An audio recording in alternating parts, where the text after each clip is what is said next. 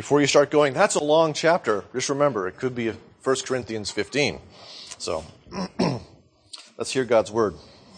But on the first day of the week, at early dawn, they went to the tomb, taking the spices they had prepared, and they found the stone rolled away from the tomb. But when they went in, they did not find the body of the Lord Jesus. While they were perplexed about this, behold, two men stood by them in dazzling apparel. And as they were frightened and bowed their faces to the ground, the men said to them, "Why do you seek the living among the dead? He is not here. He has risen. Remember how he told you while he was still in Galilee, that the Son of Man must be delivered into the hands of sinful men and be crucified, and on the third day rise." And they remembered his words. And returning from the tomb, they told all these things to the 12 and to all the rest. Now, it was Mary Magdalene and Joanna and Mary, the mother of James, and the other women who were with them, who told these things to the apostles.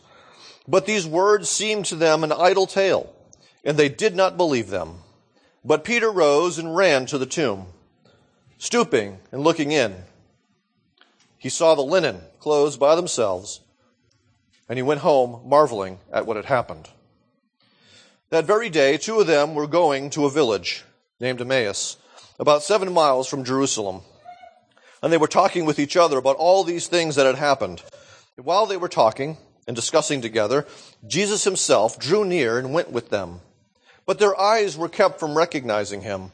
And he said to them, "What is this conversation that you are holding with each other as you walk?" And they stood still, looking sad. Then one of them, named Cleopas, answered him, "Are you the only visitor to Jerusalem who does not know the things that have happened there these days?" And he said to them, "What things?" And they said to him, "Concerning Jesus of Nazareth, a man who was a prophet, mighty in deed and word before God and all the people, and how our chief priests and rulers delivered him up to be condemned to death and crucified him. But we had hoped that he was the one to redeem Israel. Yes, and besides all this, it is now the third day since these things happened. Moreover, some women from our company amazed us. They were at the tomb early in the morning, and when they did not find his body, they came back saying that they had seen a vision of angels who said that he was alive. Some of those who were with us went to the tomb and found it just as the women had said, but they did not see him." Okay, I'm going to pause for a moment. Earlier it says Peter went, but Luke lets us know that more than Peter went. So it's an agreement with this and the other accounts that have both Peter and John going. Some of us, not one of us. So, there we go. And he said to them, "O foolish ones, and slow of heart to believe all that the prophets have spoken. Was it not necessary that the Christ should suffer these things and enter into his glory?" And beginning with Moses and all the prophets, he interpreted to them in all the scriptures the things concerning himself. I'll skip down a little bit. They then go to see the apostles, the disciples rather. As they were talking about these things, Jesus himself stood among them and said to them, "Peace to you." But they were startled and frightened and thought they saw a spirit. And he said to them, "Why are you troubled? And why do doubts arise in your hearts? See my hands and my feet. That is I myself. Touch me, and see. For a spirit does not have flesh and bones, as you see that I have." And when he said this, he showed them his hands and his feet. And while they still disbelieved for joy and were marveling, he said to them, "Have you anything here to eat?" They gave him a piece of broiled fish, and he took it and ate before them. Then he said to them, "These are my words which I spoke to you while I was still with you, that everything written about me in the law of Moses and in the prophets and in the Psalms must be fulfilled." Then he opened their minds to understand the Scriptures and said to them, "Thus it is written that the Christ should suffer and on the third day rise from the dead, and that repentance and forgiveness of sins should be proclaimed in his name to all nations, beginning from Jerusalem. You are witnesses to these things, and behold, I am sending the promise of my Father upon you, but stay in the city until you are clothed with power from on high." Then as he led them out as far as Bethany, and lifting up his hands and blessed them. While he blessed them, he parted from them and was carried up to heaven. And they worshipped him and returned to Jerusalem with great joy and were continually in the temple blessing God. Why don't we pray? Heavenly Father, we ask that now you would send the same Spirit who inspired this word to open our hearts to its truth. Please remove from us apathy and cynicism, callousness or rebellion, so that we may really be hungry for this bread of life that feeds our souls, nourishes our hearts for your work, and fills us with the joy that is our strength. And we ask this for the glory and honor of your dear Son and our dear Savior, Jesus Christ, in whose name we pray. Amen. Last week, there's a connection here. Last week we talked about the connection or the parallels between of mice and men and the text of Luke 21. Of how the plans of the religious leaders, of Satan, and of Judas didn't quite work out the way they expected. That what they thought would destroy Jesus actually was that work which he did to save human beings, to deliver sinners from the wrath of God. We're continuing sort of that theme this morning. I remind you again of the Robert Burns poem, "To a Mouse," that phrase that Steinbeck found so interesting: "The best laid plans of mice and men often go awry." And we're going to see that again today, not with the Jewish leaders and not with Judas, but with the disciples themselves. Their plans have gone awry, but that's good, very good for God's people. Our big idea this morning is that encountering the risen Christ changes our plans. Behind all of this is the proverb that we see, 19, 20, 21, "Many are the plans in the mind of a man, but it is the purpose of the Lord that will stand." Essentially, you can make all the plans you want, but it's God's purpose that is going to stand when everything else is said and done. That's sort of behind everything that's kind of here in the text. Again, that idea of providence that we talked about earlier.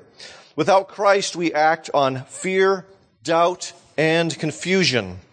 This text is made up of 3 scenes which are remarkably similar. The locations change, but 3 things happen in these scenes that are almost identical within them. We have 3 groups of people with 3 different plans, hence the best laid plans of mice and men. We start with the women. They had a plan. Their plan was to properly bury Jesus. He had been hastily buried because the Sabbath was coming. And so they decided that after the Sabbath, they were going to arrive. They were going to get the help of the soldiers who were there by the stone to roll it away so that they could go inside and give him a proper burial. They had the spices that they needed to do this very thing. And so they arrive first thing, Sunday morning, the first day of the week. We recognize from this that Jesus rested on the Sabbath. But now on the first day, he begins the recreation. Just as the creation began on the first day, so the recreation begins on the first day of the week. God is renewing kind of how he does things. And it all begins with the resurrection of the Son. These women are perplexed because they go, the soldiers aren't to be found. The stone has been moved. They go inside, and there's nothing in there but the burial clothes. Jesus himself gone. They don't know what's going on. They're at a complete loss. This makes no sense to them. But then something else happens. 2 angels appear. Now, they've gone from perplexed to frightened. They're not sure what is going on. None of this is making any sense. Second group, 2 travelers going from Jerusalem to Emmaus, which is a journey of about 7 miles. Their plan, get out of Dodge with broken dreams. They had gone to Jerusalem in the hopes that Jesus, who had revealed himself to be the king, to be the Messiah, would soon be on the throne, that Rome would be kicked out, that they had great dreams and plans, and they got squashed, as they note, by the religious leaders who delivered Jesus over to the Romans to be crucified. They think it's all said, it's all done. They're going home sad, full of misery because of what happened. Jesus approaches them, but they don't realize that's who it is. They say that, and it's interesting how they already characterize him. They viewed him as a prophet. They also viewed him as, they hoped he was the Redeemer, the one who would redeem Israel, but their understanding of that Redeemer is very different from the understanding of Scripture. They had in view someone more like Moses, who had come, who had shown up, who had done some miracles, and had freed the people from the tyranny of Egypt, but with no loss to himself. Moses was a Redeemer who did not die.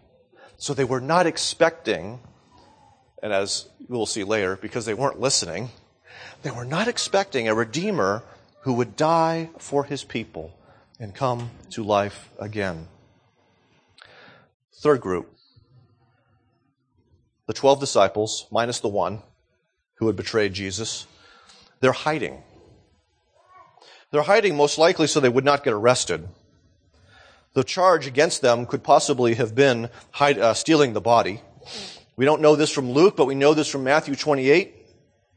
Because when the soldiers showed up back where they belonged, and it was told them that this thing had happened, they heard this earthquake, the stone was moved, Jesus was gone, they were told to tell other people that the disciples had come in the middle of the night and had stolen the body. So now there is a charge that is out to get against them that they may have heard about through the grapevine. So here they are, hiding, fearful. But let's go rewind just a little bit to when the women showed up. The women who had seen the angels, the women who had responded, they thought it was an idle tale, meaning, essentially, a bunch of hooey, nonsense, humbug, as one translation can put it. They thought it was foolishness. There were only 2 that were willing to risk anything at all and go check it out. But all the rest were still there in fear. But they return, still sort of clueless. And so we have to recognize from this that faith is not a natural disposition. Who should have been primed to believe in the resurrection of Jesus Christ, if not the 12? Over and over again, from Galilee all the way to Jerusalem, he kept telling them what was going to happen. I'm going to be handed over to the Gentiles. I'm going to be killed. I'm going to rise on the 3rd day. We have it numerous times in Luke, and he probably said it even more times than Luke records. And yet, they, who should be the most prepared for this, didn't get it. That should humble us. That should cause us to pause. The resurrection is not something that is easily embraced. In fact, everything in us rebels against the thought of resurrection. Okay, except for those people who like UFOs and all that kind of stuff, but they're strange anyway. Okay, but normal people, the resurrection doesn't make sense, really, in many ways. And yet, it was God's plan. And so we find them, fast forward to that evening. John 20 gives us a little more of a clue here. On the evening of that day, the first day of the week, the doors being locked where the disciples were for fear of the Jews, Jesus came and stood among them and said, "Peace be with you." The appearance of Jesus in that room with them, as Luke recounts, startled them. I have great experience with watching people get startled, because I have an easily startled wife. it never ceases to amaze me. I live there too. And it's like she almost forgets that I live there too. And I'll walk in a room and she'll like, whoa! It doesn't quite sound like that. There's a little bit of exaggeration going on. But she's startled at my presence, like I somehow don't belong there. Okay? And that was the disciples. Because Jesus didn't belong there. He belongs in a tomb. Behind a stone. Wrapped up in about 75 pounds of spices. Not moving. He doesn't belong in the room with them. They're frightened. A little more than Amy gets frightened when I suddenly and magically appear out of nowhere. Okay? Apart from Christ, we lack perspective. Okay? They can't make sense of what just happened here. And neither can we in our lives. We lack perspective, and as a result, we act foolishly due to fear and doubt and confusion. Okay? Watch people who don't know Christ. Don't they do some of the dumbest things? It's because they don't have a narrative that makes sense of it all. They're just like sheep, running around from patch of grass to patch of grass, hoping it all works out okay. And sometimes it does, and sometimes it doesn't. There's nothing that makes sense of their lives. Let's move on to the second part of this. So to speak, the second aspect of each of these three scenes. The risen Christ opens the Scriptures to people. The confusion about these events is about to be clarified. But what we have to recognize in each of these things is that reason is insufficient. Thinking is necessary, but thinking is insufficient. That's what philosophy is. As it used to be. Trying to get a narrative that makes sense of the world. The ancient Greeks, they were looking for the one thing that kind of made sense of the world. Some sort of theory, knowledge that would make sense of the world. These guys right now lack it, but they're about to get it. They are about to receive what makes sense of everything in the universe. Jesus shows up, and first he says to not he doesn't say this, but the angels say this. They point them back to his words. Remember how he told you. The angels remind them of his frequent words. They were there, they heard. They were supposed to be listening. They had to call these words back to mind. The confusion of the last few days had clouded their minds tremendously. They needed to remember that Jesus had already told them what was going to happen. Second group of people, the two travelers. Jesus chides them for being so thoughtless, for not using their brains. What does he do in response? It says he interpreted to them in all the Scriptures. Jesus brings those two people, I say that because we don't know the second one was a woman or a man. He brings those two people through the Old Testament to reveal to them, he opens up the Scriptures to them so they might see what was going to happen. That they might see the fullness of the gospel. Now recognize that. This is not a New Testament thing. Its foundations are in the Old Testament. Jesus probably started with Genesis 3, the promise that there would be one who was coming, the seed of the woman who would crush the serpent and his heel would be bruised. And he says, see, there is suffering on the part of the seed that is to come. He would bring them. Genesis 12, the promise and the covenant to Abraham that there's going to be blessing that's going to come to the nations through Abraham, through his seed. I am the seed, he says. I am the one through whom all blessing is going to come. But But we have to remember how it's going to come. He brings them probably most likely to Exodus, where he talks about the Passover lamb that was slain so the blood could be put upon the posts so that the destroyer would come and pass over the homes of the Israelites and go and destroy those of the Egyptians, killing the firstborn, substitution, blood, bringing them to Exodus. Again, the idea of substitution through the animals, the blood, the sacrifice, and saying, this all points to me. I had to suffer so my people could be forgiven of their sin. Brings them to Isaiah, the songs of the suffering servant. Says, see, it's there, that I must die. Especially Isaiah 53. But what happens towards the end of Isaiah 53? The idea of resurrection. The idea that he has progeny. The idea that he has glory that lives on. The death was not the end. All of Scripture he brought them to. We need Jesus through the work of the Spirit to illuminate the Scriptures for us that we might understand them. Our minds are not sufficient for this. We're going to talk about that in a little bit more when we get to the disciples. But recognize this. Things like Romans 1. Why is the resurrection important? Well, one reason is, from Romans 1, was declared to be the Son of God in power according to the Spirit of holiness by his resurrection of the dead. We need to know.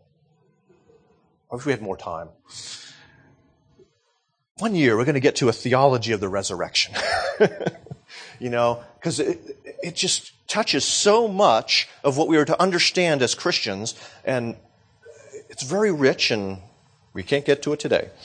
But still, that idea that the resurrection declares that Christ is the Son of God with power. Let's move to the third scene where we have the the disciples still. They haven't been elevated yet. Okay? Here they are. They're in their upper room. They're afraid. And now notice a few things before I get to that of what I've got with the Scriptures. He says, touch me. Feel me. See the wounds. He eats. Luke wants to demonstrate that this is a physical resurrection. He wants it to be 100% clear to his audience that Jesus did not just kind of evaporate in the tomb and there was a spiritual resurrection like some liberal theologians want to talk about. Jesus physically rose from the dead. The Scriptures leave us no option but that, a physical resurrection. Dead man, alive man.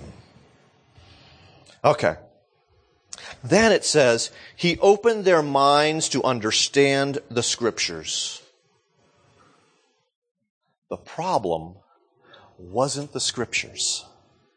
The problem was the disciples. The problem is like us. Theologians talk about this as the noetic effect of sin. It affects the brain. It affects our ability to think. We're not always logical. We have blind spots. We don't like the truth even. If you look in Romans 1 and because I've been reading this, our understanding gets darkened. That's a powerful word. It's almost like, our thinking is like a room without the lights on. But we think we're being clearer. We think we are being logical and wise, and yet it's fallen, broken. There's something wrong. Jesus has to come and open their minds so that they can understand the Scriptures. See how much we need Jesus? Not just to illuminate the Scriptures, but to sanctify our minds, to transform our minds, that we might understand that which the Spirit illuminates. Oh, aren't we messed up? Before Jesus. Apart from Christ, people just don't understand the Scriptures and therefore don't understand life. I think back to before I was a Christian. And, I'd had my little, semi-experience where I was called to come to Christ at a retreat, and I didn't because I loved my sin. But yet, I wanted to have it both ways, and so I borrowed this Bible. Actually, no, I had my little King James pocket New Testament that I'd gotten from the Gideons 400 years before. And, I'm trying to read this thing, And it's not just the fact that it's in King James. It just wasn't connecting with my brain. I was like, okay, oh well, big deal. Suddenly, right after my conversion, I had a hunger for the Scriptures, and I began to understand the Scriptures. It was like, literally, a light had been turned on, and what I did not comprehend before suddenly began to make sense. That's what has to happen. It's not something we do, but it is something He does for us. And so Jesus reveals His mercy by opening the Scriptures to those that He saves. Third part of this. The risen Christ sends believers to share God's plan to save sinners. This is the part that we're not necessarily always excited about. Nonetheless, the resurrection of Christ is not just something to be understood, it is also something to be made known. We see the angels from Matthew's account are sent to the disciples to tell them about the resurrection. Luke doesn't include that. You just get the idea that they're so excited about what they saw that they just ran to tell the disciples. But Matthew tells us that the angel said, "Then go quickly and tell his disciples that he has risen from the dead, and behold, he is going before you to Galilee. There you will see him." They are obedient to the words of the angel. We see that they told them all these things. They were obedient, even though the disciples didn't get it, even though they thought it was foolishness and humbug. They were obedient in telling all that they had seen. We're going to start to see this thing unfold. What is Luke doing here? He is developing a list of eyewitnesses by name. Mary Magdalene, Mary, mother of James, Joanna, Cleopas. He's putting the names in for a reason, that those who ended up in Jerusalem at some point could look these people up and say, "Did you really see what you said you saw?" And look them in the eye. "Tell me what you saw." He's getting eyewitnesses as if it's a court testimony to show, hey, this is not some made-up fairy tale. Here are the people who actually saw him. Just as Paul also gave names of people who saw him resurrected in 1 Corinthians 15. Okay, back to my point here. We see Jesus finally opening the eyes of the travelers so they realize who he is. It happens in the breaking of the bread. They suddenly realize, wait a minute. It's Jesus. He then disappears. And what do? They hightail it back to Jerusalem to find the disciples. So it's not some weird daydream those women had. They were right. We didn't believe them, but it's true. They were self-motivated to tell the disciples. And it is while they are with the rest of the disciples that Jesus appears to all of them in the upper room. What happens there is that Jesus commissions these fearful, hidden disciples. They are all sent. They are all to go. One of the things that happened to me shortly after my conversion was that I sensed a call to vocational ministry. Not everybody gets that call to vocational ministry. It's not because I'm special. Actually, I don't know why I have this call to vocational ministry. So he's speaking to the disciples here. We can sometimes think that only those apostle guys, are supposed to go and tell everybody. But we recognize, particularly from Matthew's account of the Great Commission, that they are to make disciples of the nation. As they're going, make disciples, starting with the participle, baptizing them in the name of the Father, the Son, and the Holy Spirit, and teaching them. Those are the two aspects of disciple making, baptizing and teaching. teaching them to obey everything I have commanded you, which would include, go therefore into all the world and make disciples, baptizing them and teaching them to obey everything that I have commanded you. Making Christ and his work known is not just the special privilege of me. It is also the special privilege of you who believe. We all have it. We all share in this. There are so many people, so many more people that you know than I know. People that will never know who in the world I am, and they don't have to know who in the world I am. But what matters is that they learn who Jesus is. And you might be the person that God has put in that place in his providence to tell them who Jesus is. We are to proclaim the objective message of Christ's work from the Scriptures. So often we get distracted by all these other kinds of things. We need to keep it simple sometimes. What did the Scriptures declare? We need to do what Jesus did to his disciples. Show them from the Scripture about why Christ had to come and what he had to do when he came, specifically his suffering and his resurrection from the dead. The objective message of the gospel. We are also to proclaim the implications of that work, because Jesus says that they were to proclaim repentance and the forgiveness of sin. Those are the implications of the gospel. That's what you get if you believe the gospel. You repent and you receive forgiveness of sin. We're to make this known as well, that it's not just a message that has no implications, that it's a message that doesn't call anybody to anything. This message calls people to repentance. They do not receive the benefits of what Jesus has done unless they repent and believe.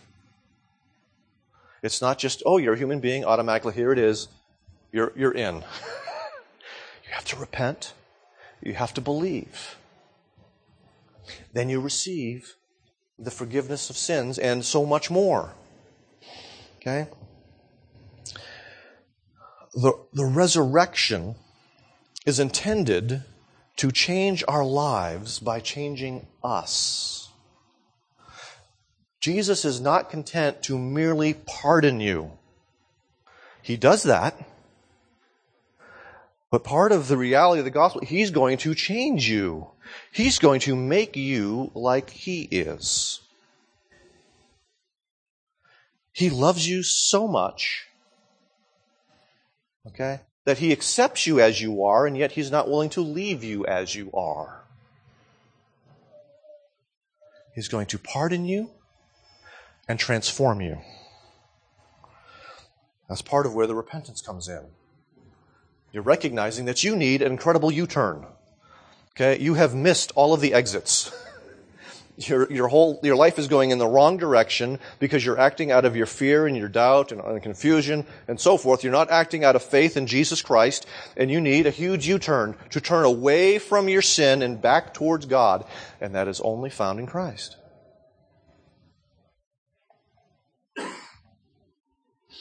The big U-turn. The cross, in fact, motivates repentance because it declares to us that there is mercy to be had. That the God we find when we turn around is not one who's going to crush us, but one who will embrace us precisely because his Son was crushed for us. We don't go fearing condemnation. We go because we know there is mercy because of Christ. Romans, don't you know that his kindness leads to repentance? While we must be honest about the condemnation people experience outside of Christ, it's the kindness of God and the death of his resurrection of his Son that leads people to repentance. So you don't have to have the hellfire brimstone sermons, so to speak, but the reality of the condemnation apart from Christ is that it has to be there. But encourage them with the cross to come. But that's not enough. Precisely because Jesus didn't say go now. He said wait. He said, I am sending the promise of my Father upon you.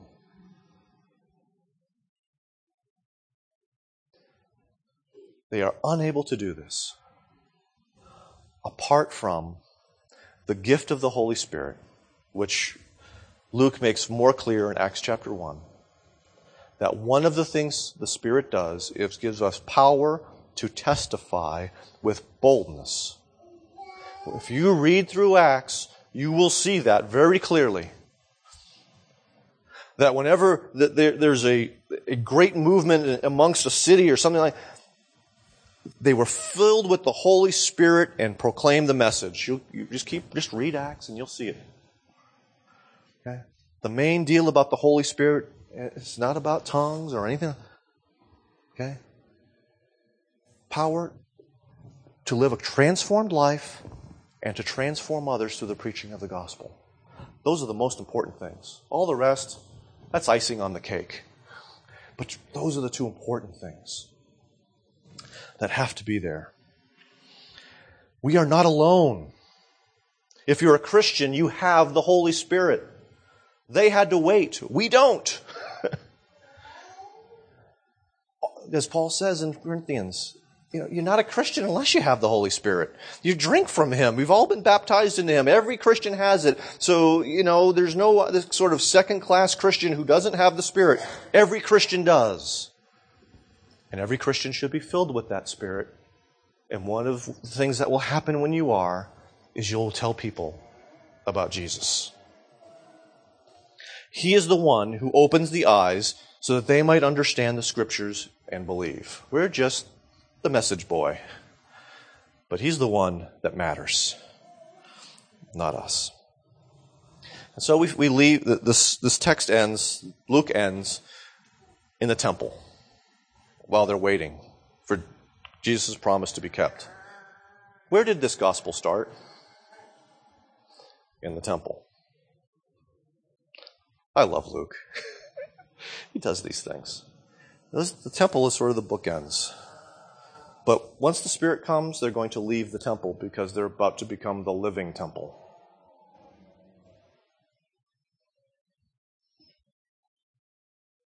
The best laid plans of mice and men often go awry. But God's don't. They come to fruition. And in spite of the weirdness of His people, God fulfills His purpose in building the church of Christ. So we all make plans, including what to do with Jesus in the resurrection. Some of you resisted the truth for years. Some of you might even still be resisting. Some of you may have just gotten it. The light bulb went on this morning, perhaps. But when the risen Christ confronts people, life is never the same. He offers forgiveness of sin. And He calls us to repentance, that U-turn of life. Real faith doesn't leave you the same person you were before you had it. But it fundamentally and progressively changes who you are. Jesus has plans for us. And those plans are going to prevail. Your plans will go awry. Okay? I was going to make money. That was my plan for my life. I was going to be a lawyer. Didn't quite work out that way. But that going awry is good. Part of His plan for you is to make what Christ has done for sinners known to sinners. And so I know a lot of you kind of feel like, ugh, yuck. Except my sister-in-law. She loves telling people all about this stuff. She has the gift of evangelism. Okay, but you know what? Have fun with it. It's meant to be a good thing. It's meant to be a reflection of the joy you have because you know your sins have been forgiven. This should be a fun thing. Right, George? Yes. Because I think he's one of those people with that gift of evangelism too. So, all right. It's supposed to be a good thing. Why don't we pray? Father, I marvel that you would send your Son to become a man, to be crucified, to die, and to be buried. And yet the tomb calls forth our adoring wonder because it is empty and he is risen. Grant it to us to die with him that we might rise to new life. For we wish to be as dead and buried to sin, to our selfishness, and to the world. So turn our hearts to the love of God displayed in the death and resurrection of Jesus. And keep it fixed there, that our fears would fade. In Jesus' name, amen.